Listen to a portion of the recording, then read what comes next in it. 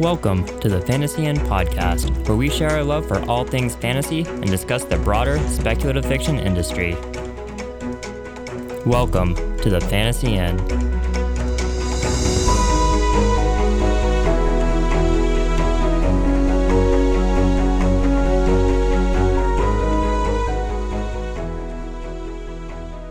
Hey everyone, and welcome to the first episode of the Fantasy Inn podcast. We are not sure what we're doing, but we're going to be doing it. So bear with us, I guess.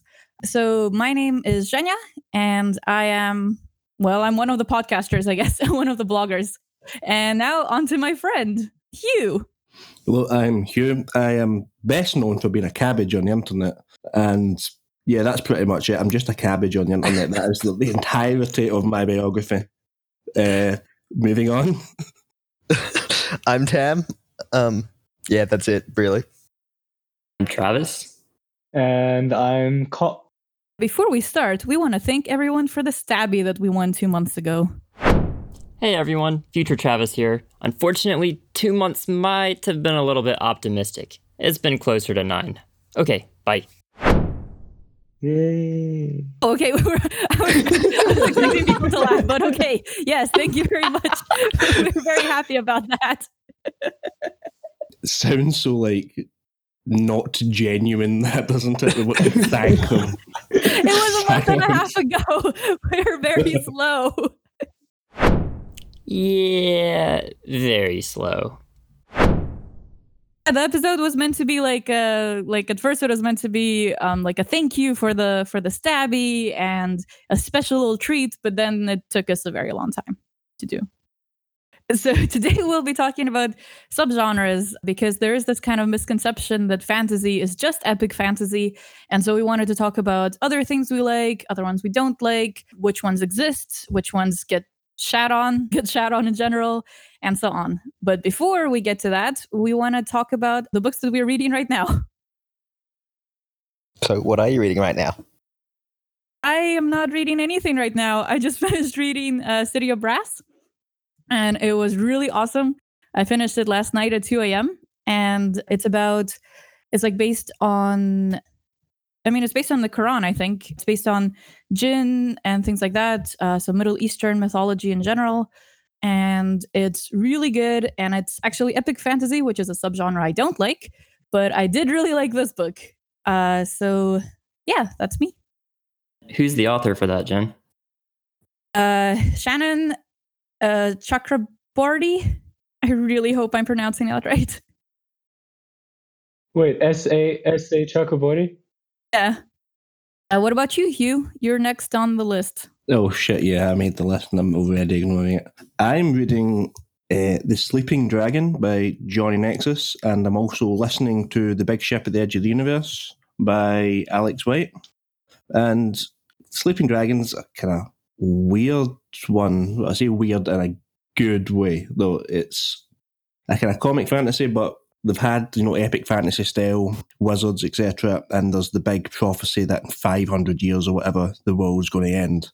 And our band of heroes basically decides, well, that's not really a problem, is it? That's 500 years from now's problem. And so it jumps 500 years into the future. It's like this modern version of a magical society. And these chosen heroes are all kind of thrown together and they're like, what the fuck is going on? And there's also orc lap dancing, which earns any book an extra star in my book. So is it out right now or is it an arc? It's an arc. I think it comes out on the 24th of February. It's a self-published one, I think. Damn. Oh, right. So I've been reading Mary Robinette Kowal's The Lady Astronaut series, listening to it in audiobook form. I finished book 1, The Calculating Stars, earlier today and am now halfway through book 2, The Fated Sky, if I'm getting the name correct. It's a really good series. So it's set in the 1950s alternate history sort of style and follows Elmer York, who flew as a pilot in World War II, is a mathematician and a couple of other things. And a meteorite has just struck off the coast of the US, off the eastern seaboard. causing cataclysmic damage, climate change, and a whole heap of other things. And she is working for the International Space Agency, which is not quite what it's called, but I can't remember the name. And it follows her as a woman working in a scientific field. And there's a lot of interesting topics touched on there. Being the 1950s, there's a fair bit of racism, a fair bit of sexism, and there's also talk about mental health of some of the characters. So really interesting, and covers a very diverse range of topics. I'm reading Someone Like Me by M.R. Carey. The only other book I read by him was The Girl with All the Gifts. And that was a zombie apocalypse story. This was something totally different. So it was basically diving into how horrible domestic violence situations can be and sort of exploring the cycle of abuse that goes along with that. With, since this is a fantasy book, a speculative twist to it, there might be a little bit of interdimensional hopping and multiverse shenanigans going on. It was really good, really dark, and I can't say I enjoyed it so much as I really, really appreciated it. I am currently reading the Spec Set by Taya Okerlund. It's about this group of people, neurodivergent characters, who go to a science camp and they discover that these chemicals have been stolen that can make a bomb. And so they are trying to get to the bottom of it and basically save the world. So far, it's okay, but it's a lot of it is convenient, and there's a lot of not really world building. It's more just like, oh, we can't tell you how this thing went about because it's classified. So it's okay. It's not the best, but it's not a DNF. As we can see, we're all reading a big range of subgenres. That's a good way to continue on to the topic, right? Yeah. So do you guys have a favorite subgenre, or do you read everything? Do you have anything you particularly hate? We all know I have something I particularly hate. But what about you guys? Well, I guess first off, what kind of subgenres are there out there in fantasy? I think there's almost too many to count when you look at it. Like, just looking at my bookcase here, there's like historical fantasy, comedic fantasy, like steampunk fantasy, dystopian fantasy, young adult fantasy, epic fantasy, urban fantasy, science fantasy, comic fantasy. There's just so many. There's a website. Yeah, so I know at least where I have been before is bestfantasybooks.com, and it has a list of all kinds of different subgenres. You can click on them. You can get explanations for what they are and some recommendations for books that fit in each category. But like Hugh said, it's a huge list. It looks like there's over 100 on here, and I can pretty much guarantee that's not comprehensive. There's a lot more that are probably left off. And there's some on there that people would argue are not actual subgenres in the first place.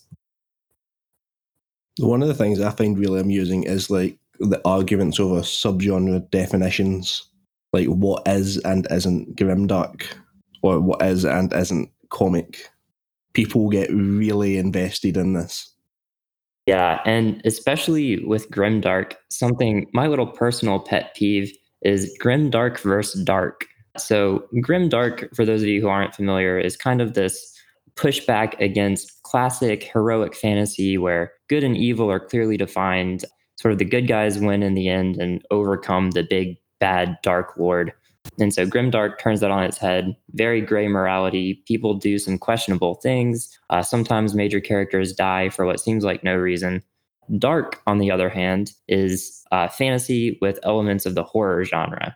So maybe there's vampires, maybe there's zombies, maybe there's some kind of evil necromancer, and it feels almost like a horror book rather than fantasy.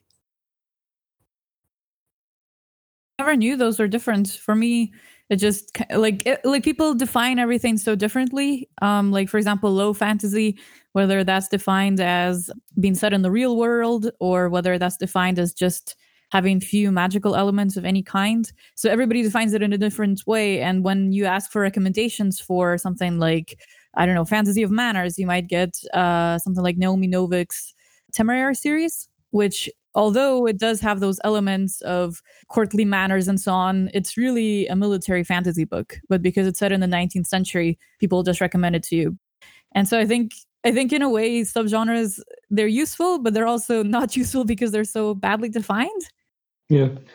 For me, I go by, I forget what it's called. I think it's the game theory by Wittgenstein, or basically it's what is a game, and you try to define it and you really can't, because you get things like basketball and then Mario Party, solitaire, all these different things, all these different things where you can't really define what a game is, but you can take different things and you know that they are a game. For me, it's the same as subgenres. It's hard to define exactly what is grimdark, but you can take different grimdark books that might have different elements to them, but they are all grimdark, for example.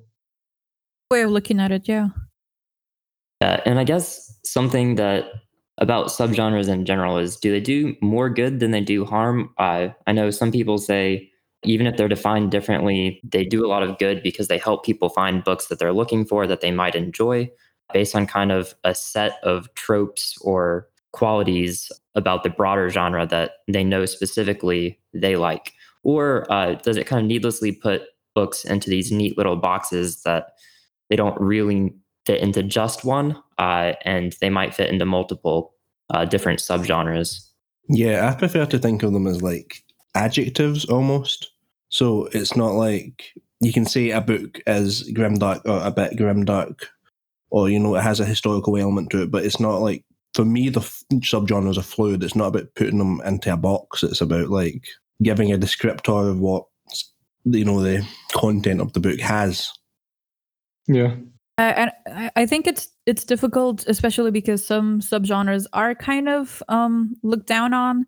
Like, for example, if you get things like romance fantasy, like a lot of books have a very important romance, but it's the specific title of romance fantasy that people will dislike a book, even if it might have just about as much as any other one. And those sort of things, it's a little, I guess that's the bad part of having boxes, I guess. I was going to say, I think they can be helpful subgenres in the sense that, like you said, if you know what you like, for example, if you know you like romance and you want to go into a book knowing that there will be romance, then, you can pick up a book that's marketed as a romance fantasy or a fantasy romance, and you know what you're getting into, other than just picking up a random book and hoping that there's stuff you like in it. Romance is actually an interesting and I guess somewhat controversial subgenre of fantasy, and maybe just in broader literature in general. Because I know a lot of female writers end up getting labeled as romance or romance fantasy, even if, say, one of their male counterparts would not be writing the exact same thing. I mean, it's the same with YA, right? Where women are kind of put into that box, basically, I guess. And I think, I mean, again, I'm not saying that subgenres are bad. I mean, again, I know if somebody describes a book as epic fantasy, then that's probably not a book for me. But because there's just these expectations for the genre. But I think for specifically with things like romance fantasy, I know that in Tchaikovsky's Guns of the Dawn, there is probably more of an emphasis on romance in the story than there is in what's it called? Oh shit, sorry. Well, there goes my whole point because I can't remember the book's name. Burning Bright.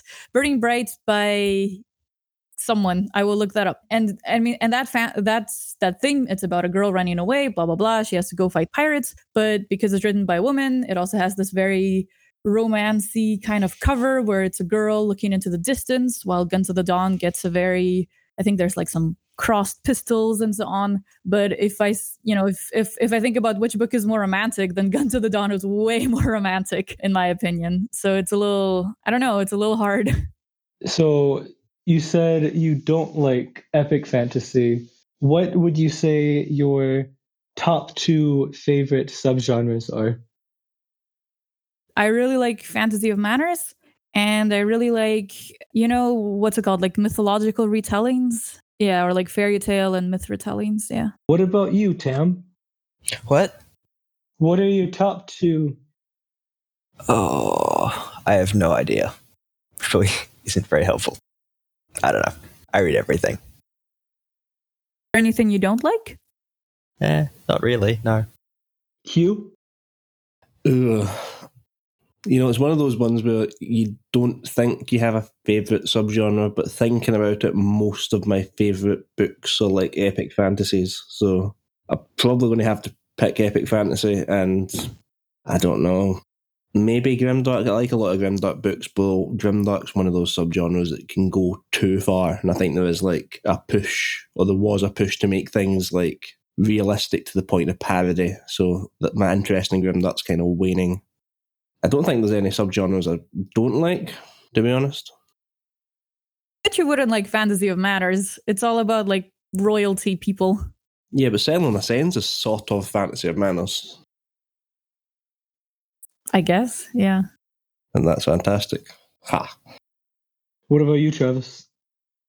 So I don't dislike any subgenres in particular. There's some that I've sort of just not happened to read much of. One of those happens to be romantic fantasy or paranormal romance. And I've actually been trying to dip my toes into that category recently. I just read a book called How to Date Your Dragon by Molly Harper, and it was pretty enjoyable. I had a good time.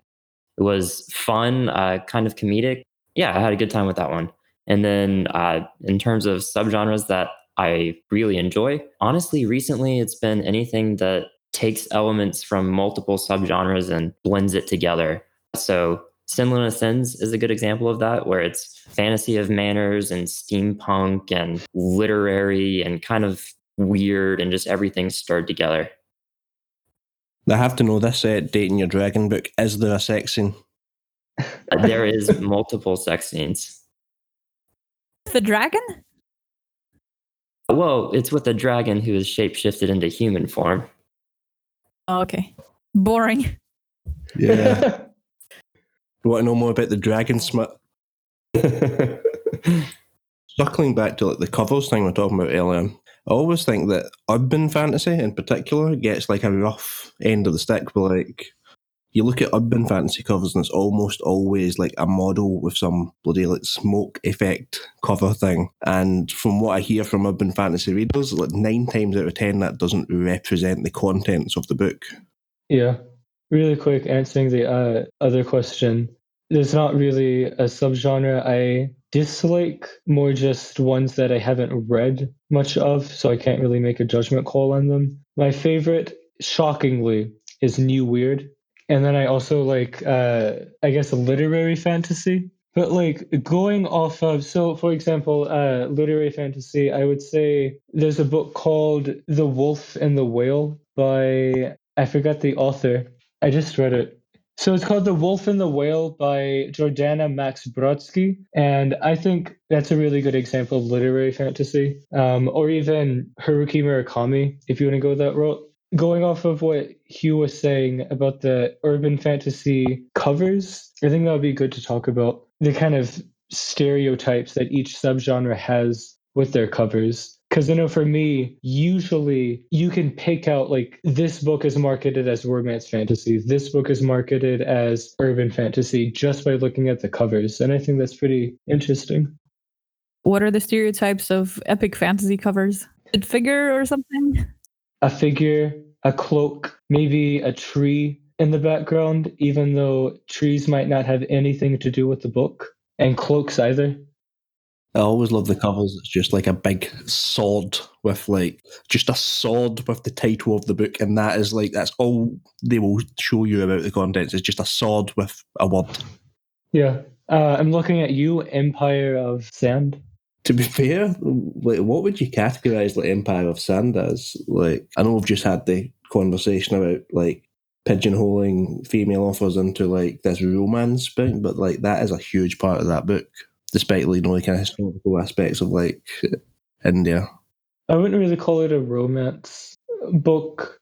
Just epic fantasy for me.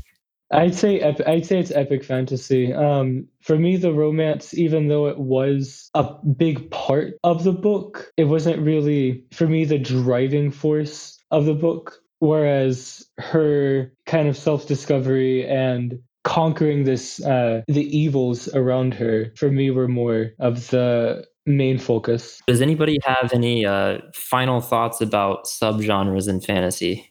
Cam? Not really, no. I have a final thought. Wait. Okay, my final thought is I don't like it when people you know how the whole thing about how there should be room enough for all of us in the fantasy inn. Well, Krista D. Ball's essay. I don't like it when people say that you have to read certain books to be considered a fantasy fan, because mostly those books are epic fantasy, basically. I don't like the idea that, something like Lord of the Rings, which I actually do like, really love actually, but something like Lord of the Rings is considered like the founder of all modern fantasy. When you look at, again, something like literary fantasy or magical realism, which comes from a different tradition. And I think that's my problem with these things as subgenres as a whole, that it seems like there's these good ones, there's these bad ones as taken from the general people. There's these ones which are, they're not really fantasy, they're just, literary or whatever. And yeah, okay, I don't know where I'm going with this, but yeah. I get you. Victoria Schwab also gave a lecture about something similar, didn't she? About like doors into fantasy and how you don't need to read these classics. They aren't these supposed staples of the genre. They're not required reading. There is no required reading. I think subgenres are cool. I think, like I said before, they can help you know what you're getting into. So if something is marketed as an epic fantasy, I know to recommend it to Janya, and she will love it. Yes. But no, you know what you're getting into. And I know some people kind of, what's the word I'm looking for? Talk bad about like marketing things. They say it's marketing in a bad way. But I think marketing's pretty important for a book, even just for the general consumer. So for me, subgenres are cool. I'm fine with the labels. And then, like we talked about before, things are allowed to have multiple subgenres. So even if something is marketed as a romance fantasy, that doesn't necessarily mean it's all romance 24/7, or it's all epic fantasy 24/7. So that's my final thought. What about you, Travis? Yeah, so I think in general, there's a lot of disagreement on what exactly specific subgenres mean or how they should be defined. But overall, they do more good than harm. They help people find books that they might enjoy, and I think that's always a good thing. I might debate the specifics of what qualifies grimdark versus dark or magical realism versus literary, but in the end, if it helps people find good books, I think that's the most important thing. Take it away, Hugh. Oh wait, I thought I'd already answered. No. Yeah, I think you went first. Then I guess that about wraps up our discussion of subgenres. So now I guess we turn the question to you guys. What do you think about subgenres? Do you have a favorite one? Do you have one you hate, like me? Do you think they're a silly concept or a really useful one? Come and join the conversation by tweeting us at The Fantasy Inn, or I guess commenting on this post on WordPress. I'm not sure how we're doing this yet.